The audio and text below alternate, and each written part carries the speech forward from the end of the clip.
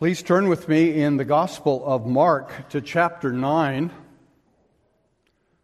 When Pastor Gordon said that he was serving on a jury and could I preach tonight, I realized that I had this sermon already done and we were just reaching it in Sunday school. So I thought I could kill two birds with one stone, if you can do that on the Sabbath day. It's a marvelous story. A great word from God that we're going to read tonight. Mark chapter 9, beginning at verse 14, and we'll read down through verse 32. Mark chapter 9 at verse 14. This is God's own word. And when they, that is Jesus and James and John, coming down from the Mount of Transfiguration, and when they came to the disciples, they saw a great crowd around them, and scribes arguing with them. And immediately all the crowd, when they saw him, were greatly amazed and ran up to him and greeted him. And he asked them, "What are you arguing about with them?" And someone from the crowd answered him, "Teacher, I brought my son to you, for he has a spirit that makes him mute. And when it seizes him, it throws him down, and he foams, it grinds his teeth, and becomes rigid. So I asked your disciples to cast it out, and they were not able." And Jesus answered them, "O faithless generation, how long am I to be with you? How long am I to bear with you? Bring him to me." And they brought the boy to him. And when the spirit saw him, immediately it convulsed the boy, and he fell on the ground and rolled about, foaming at the mouth. And Jesus asked his father, "How long has this been happening to him?" And he said, "From childhood. And it has often cast him into fire and into water to destroy him. But if you can do anything, have compassion on us and help us."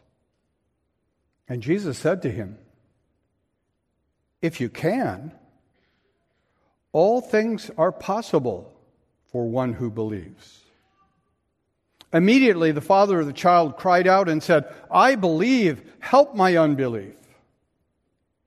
And when Jesus saw that a crowd was coming running together, he rebuked the unclean spirit, saying to it, "You mute and deaf spirit, I command you, come out of him and never enter him again." And after crying out and convulsing him terribly, it came out, and the boy was like a corpse, so that most of them said, "He is dead." But Jesus took him by the hand and lifted him up, and he arose. And when he had entered the house, the disciples asked him privately, "Why could we not cast it out?" And he said to them, "This kind cannot be driven out by anything but prayer." They went on from there and passed through Galilee, and he did not want anyone to know, for he was teaching his disciples, saying to them, "The Son of Man is going to be delivered into the hands of men, and they will kill him. And when he is killed, after 3 days, he will rise." And they did not understand the saying and were afraid to ask him.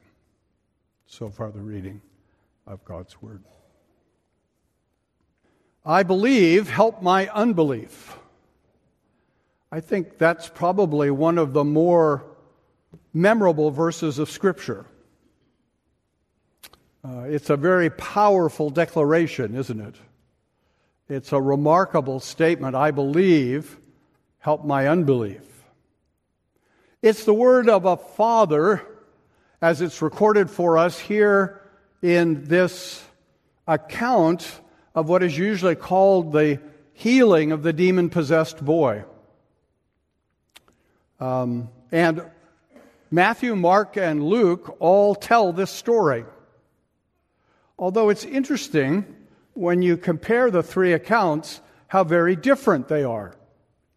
They are not different in that there's any contradiction among them, but each of the three gospel writers that includes this story clearly has a very different purpose in telling the story. Luke tells the story to show the glory of Jesus. Matthew tells the story to focus on the disciples. Mark tells the story to focus on the father of the boy. And it's also interesting that although Mark is usually the briefest gospel, and most of the stories he tells briefly, when Mark gets to this story, he is twice as long as any of the other gospels in its telling. Clearly, this is very important to Mark.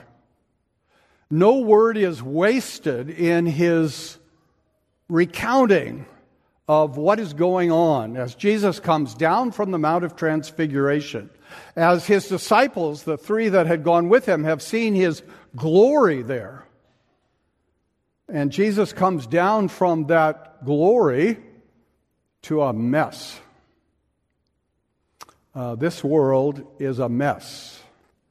And if you're going to live in it, you're going to live in a mess.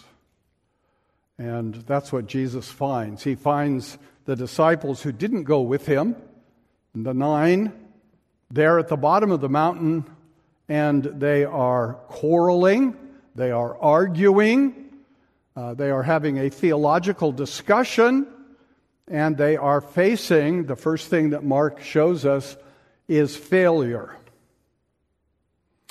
Jesus has come from glory to failure. And what is the failure he faces? Well, first of all, it's the failure of a fallen world in which a young boy is horribly afflicted. It's interesting, Mark in this telling comes back 4 times, adding descriptions of all of the afflictions on this boy. He's mute. He can't control himself when he's seized. He's convulsed, and these convulsions are so severe that he can't control himself at all, and sometimes when he has convulsed, he's fallen into water or into fire. And the father who is recounting this says, clearly the demon is out to destroy this boy. That's the spiritual reality that Jesus is confronting as he comes down. And this reveals to us, makes clear to us the purpose of the evil one. The evil one who always claims to be coming to do good, to make us freer, to make us happier, in reality comes only to destroy. And Jesus comes to this spiritual warfare. This is what Paul describes, doesn't he? In Ephesians chapter 6, for we do not wrestle against flesh and blood, but against the rulers, against the authorities, against the cosmic powers over this present darkness, against the spiritual forces of evil in heavenly places. There, especially during the earthly ministry of Jesus, is this powerful revelation of demonic opposition come to destroy the truth, destroy life, destroy the Son of God. And here Jesus is seeing the failure in this world of those who are in the grip of the evil one. But it's not only the failure of this sad fallen world that Jesus confronts. It's the failure of his own disciples that he confronts. You remember in Mark, disciple always means apostles. He's not just talking about run-of-the-mill disciples like you and me. He's talking about this specially selected group that he has chosen. And he took 3 of the 12 up on the Mount of Transfiguration, but the 9 remained below, and they have failed to deliver this poor boy at the entreaty of his father from this demon. And the disciples, we're told by Mark, Verse 18, the Father says, "So I asked your disciples to cast it out, and they were not able," the ESV says. The Greek actually says they were not strong enough. They were not strong enough to cast out this demon. And Jesus reacts really sharply, doesn't he? "O faithless generation, how long do I have to put up with you?" I think this is directed very much at the apostles, maybe at others in the crowd as well. The faithless generation are the apostles at this point. And I think we know that because earlier in Mark's gospel, Mark has been very clear that Jesus has given to the apostles the power to cast out demons. And he sent them out on a mission where they cast out demons.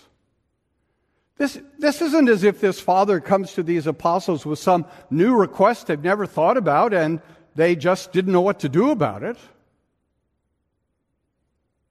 They had failed in the mission that Jesus had given them. Throughout Mark's gospel, we read that Jesus came preaching and casting out demons. And Jesus had given that commission to his apostles. You go and preach and cast out demons. And they had gone and they had preached and they had cast out demons. What's happened here?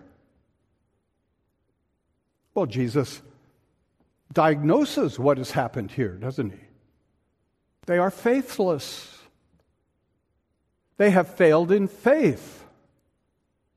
They haven't trusted what he said to them. They haven't carried out what he called them to do. And you could feel the frustration in Jesus, can't you? How long must I put up with this generation? This faithless generation? That question, how long, is a question that echoes through the Psalter, doesn't it?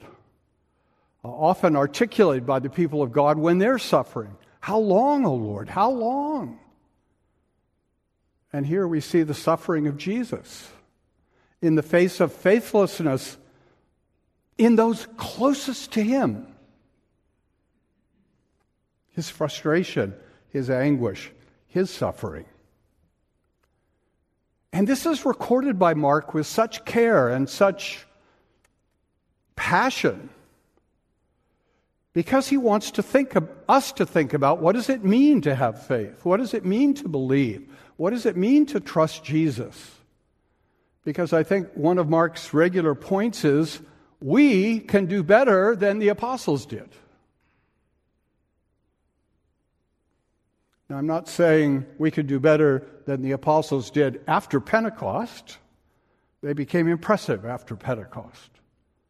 But here, there's a great weakness. There's a great failure. And Mark wants to show us what faith really is and how critical it is. And he does that by focusing in on this Father. You know, it is interesting, I think, that all three Gospels talk about this healing or this deliverance of the boy possessed by a demon. None of the three really focus on the boy. He's the occasion for these stories, but not really the center of the story. And here, the center of the story is very much the Father. And so Jesus asks the Father, verse 21, how long has this been happening to him? And the Father said, from childhood. Now, we don't know exactly how old the boy is, but clearly this is a matter of years this has been going on. And it has often cast him into the fire and into water to destroy him. And then the Father says to Jesus, but if you can do anything, have compassion on us and help us. What a statement. If you can do anything, have compassion on us and help us. You know, one of the great themes of Mark's gospel is, who is Jesus? Who is Jesus? And what we've seen in the chapters of Mark coming up to this point is that Jesus is the compassionate one. Jesus is the helping one. Jesus is the one who cares and provides. There's a kind of irony in this address. If you have compassion, if you can help, please help us. And Jesus gives an answer that at first glance might seem a little confusing. Verse 23. Jesus says, if you can. He's taking those words that the Father spoke, if you can. Now, some have argued that what Jesus is saying when he says, if you can, is it's not a matter of what I do, it's a matter of what you do. If you can, Father, you're the one who has to help him. It's not me, it's you, if you can. That's often the Pentecostal reading of this verse. It's really up to you. But that's really not what Jesus is saying at all. The Greek is really very clear that Jesus is simply repeating the words of the Father. He's not telling the Father that it's up to him. He's challenging the Father's uncertainty about Jesus. It's as if Jesus is saying, if we translated it into the way we would speak in English, it's if Jesus is saying, if I can. If any of you have ever been to the National Convention of Ligonier Ministries, one of the things people particularly enjoy is that there's a question and answer session at several points through the days of that conference. And it was always a treat to hear R.C. Sproul answering questions because he did it with such energy and vigor and often with humor. And we got a question once in that way, and it was a sensitive pastoral question, but it rested on a very basic theological point. And so there was a pause after the question was asked, and R.C. finally looked out at this crowd of people, and he said, "What's the matter with you people?" And I think Jesus says this in sort of that tone. If I can, who do you think I am? He's been surrounded by unbelief. Here he has come, the Lord of glory, taking upon himself our humanity, entering into our world of suffering. He's come out of his compassion. He's come to help us. And the question put to him is, if you have compassion and if you can help, do something. And Jesus says, if I can. And then he speaks to the heart of the spiritual issue here.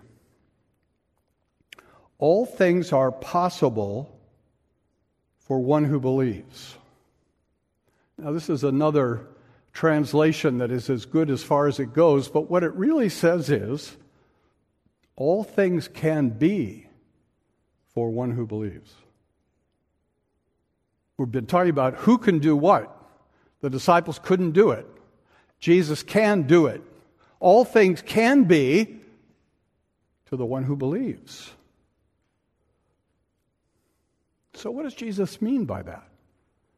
What does Jesus want us to learn from that central word that he preaches to this desperate father? Does Jesus want us to conclude if we really trust him, we can have a Rolls Royce? Does Jesus want us to conclude that if we really trust him, we can be delivered from any sickness we have? What is he teaching us here? All things can be to the one who believes. Well, first of all, he's calling us to trust him. Believing is not a work that we do, it's a relationship that we have with the Savior. It's relying on him, it's turning to him, it's relying on him, it's trusting him. All things can be to the one who trusts me. And of course, implicit in that statement is, do you trust me? Are you relying on me? And that's the real focus here. Are we a people who rely on Jesus, who trust him? It shows how perverse we are that often we want to focus on all things can be. Oh, great. What are all the things that can be? We can rescue the Silicon Valley Bank from bankruptcy. Is that what Jesus is talking about? What Jesus is really saying, all things can be that I have promised you if you trust me. Are you disappointed to hear that? That he's only promising here to keep his promises? Shouldn't be disappointed. There's nothing better than that Jesus will keep his promises to us. He's promised to cast out demons in his day.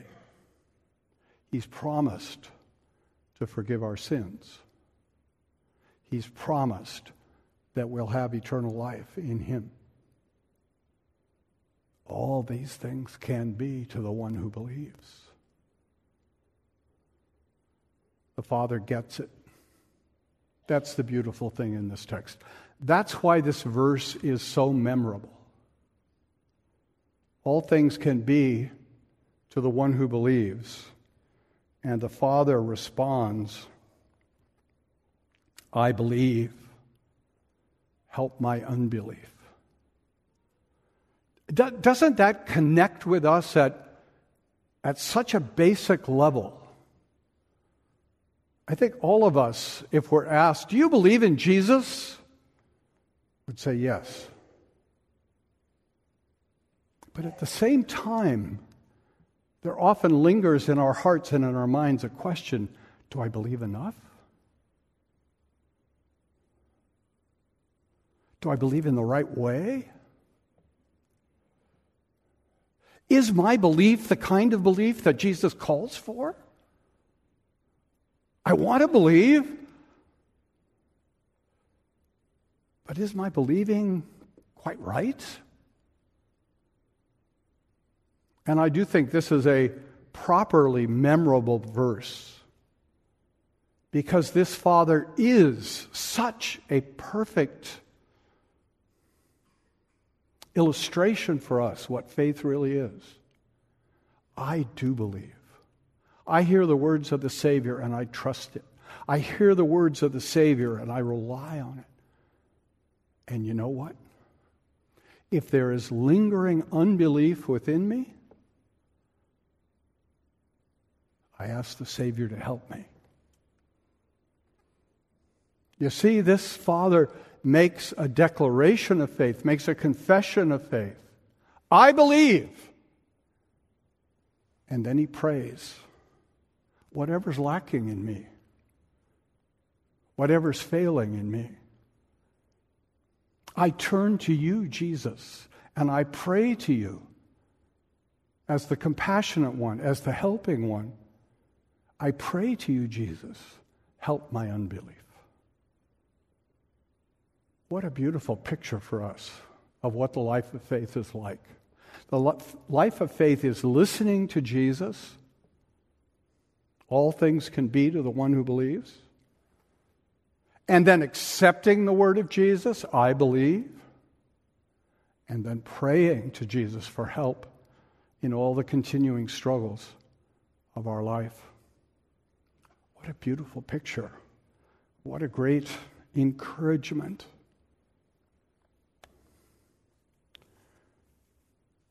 And what comes of this meeting of Father and Jesus? What is the fruit that's born of it? Well, The first thing we see is that Jesus commands the demon to come out. And it's such a powerful picture. Again, this demon convulses this boy. He has no choice, the demon, except to obey the word of the Lord. But he's furious. He's still fighting. He convulses this boy, and the boy collapses on the ground. And the crowds are running to see what's going on. And they look at this boy on the ground, still, quiet, unmoving. And the crowd says, he's dead.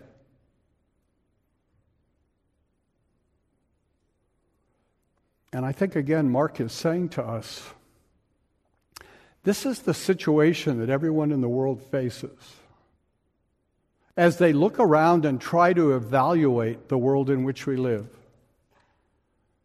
And the world looks around and it sees a corpse. And Jesus says, I see one delivered and living. Who's right? Who's right? The crowd would have said, we're right. We see the boy. He's dead. What could be clearer?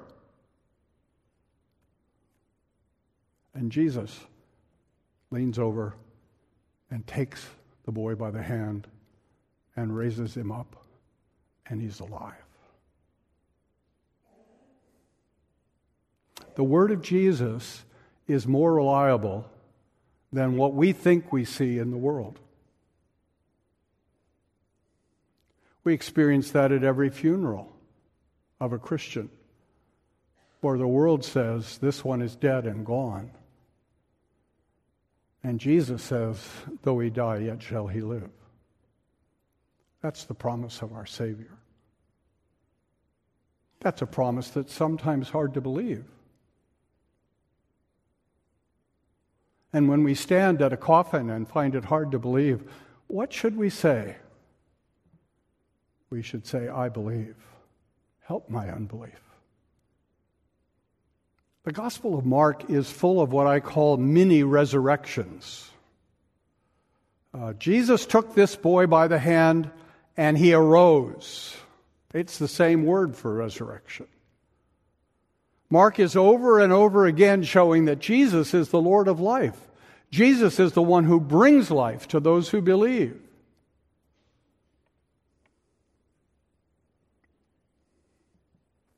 Jesus is the one of whom Psalm 73 spoke.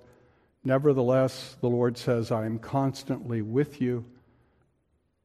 You hold me by my right hand. The Lord reached down, took this boy by his hand, and raised him up. Jesus is the Lord of life.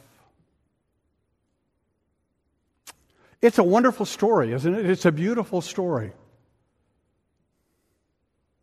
But if we step back, we have to say this father and this boy will both die again. So does it matter? And our answer is yes, it matters, because it testifies to us who Jesus is.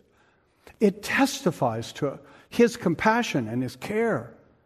It testifies to his promise that those who belong to him will live. And it calls us that we would believe the word of Jesus. Because he can do it. He can forgive sins. He can raise the dead. He can give the gift of eternal life. Jesus is trying to teach his disciples about that. Right after this, he says to his disciples, I will be delivered in the hands of men, and they will kill me. And when I am killed, after 3 days, I will rise.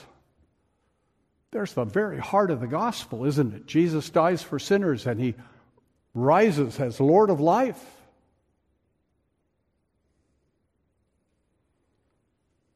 but they did not understand. They were not yet ready to say, I believe, help my unbelief. And that's why I say every one of you here can be better than these apostles, because every one of us here is called by this text to say to the Savior, I believe you. I believe your word. I believe your promise. And where I am weak, help my unbelief. When the disciples said, why could we not cast out the demon? Jesus said, this comes out only by prayer. And then you, like me, immediately thought of the words of John Calvin. The chief exercise of faith is prayer. The chief exercise of faith is prayer. Why didn't they have faith? They hadn't prayed. They hadn't prayed because they didn't have faith. This comes out only by those who exercise their faith in prayer, because prayer is the turning to God and asking God to do for us what we cannot do for ourselves. I believe. Help my unbelief, Jesus.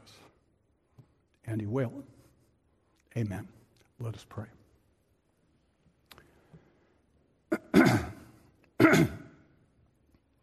O Lord our God, how amazingly good you are to us in giving us your word, in giving us your Spirit, in giving us your Son.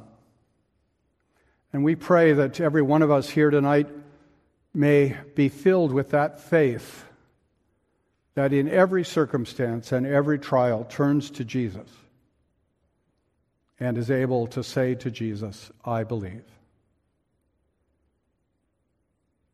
Grant, O Lord, that in all the struggles of our lives we might be people of prayer, praying, help my unbelief, help me in my need, because I know you will do and can do everything you have promised. Thank you, O Lord, for your mercy to us. Hear us, for we pray in Jesus' name. Amen.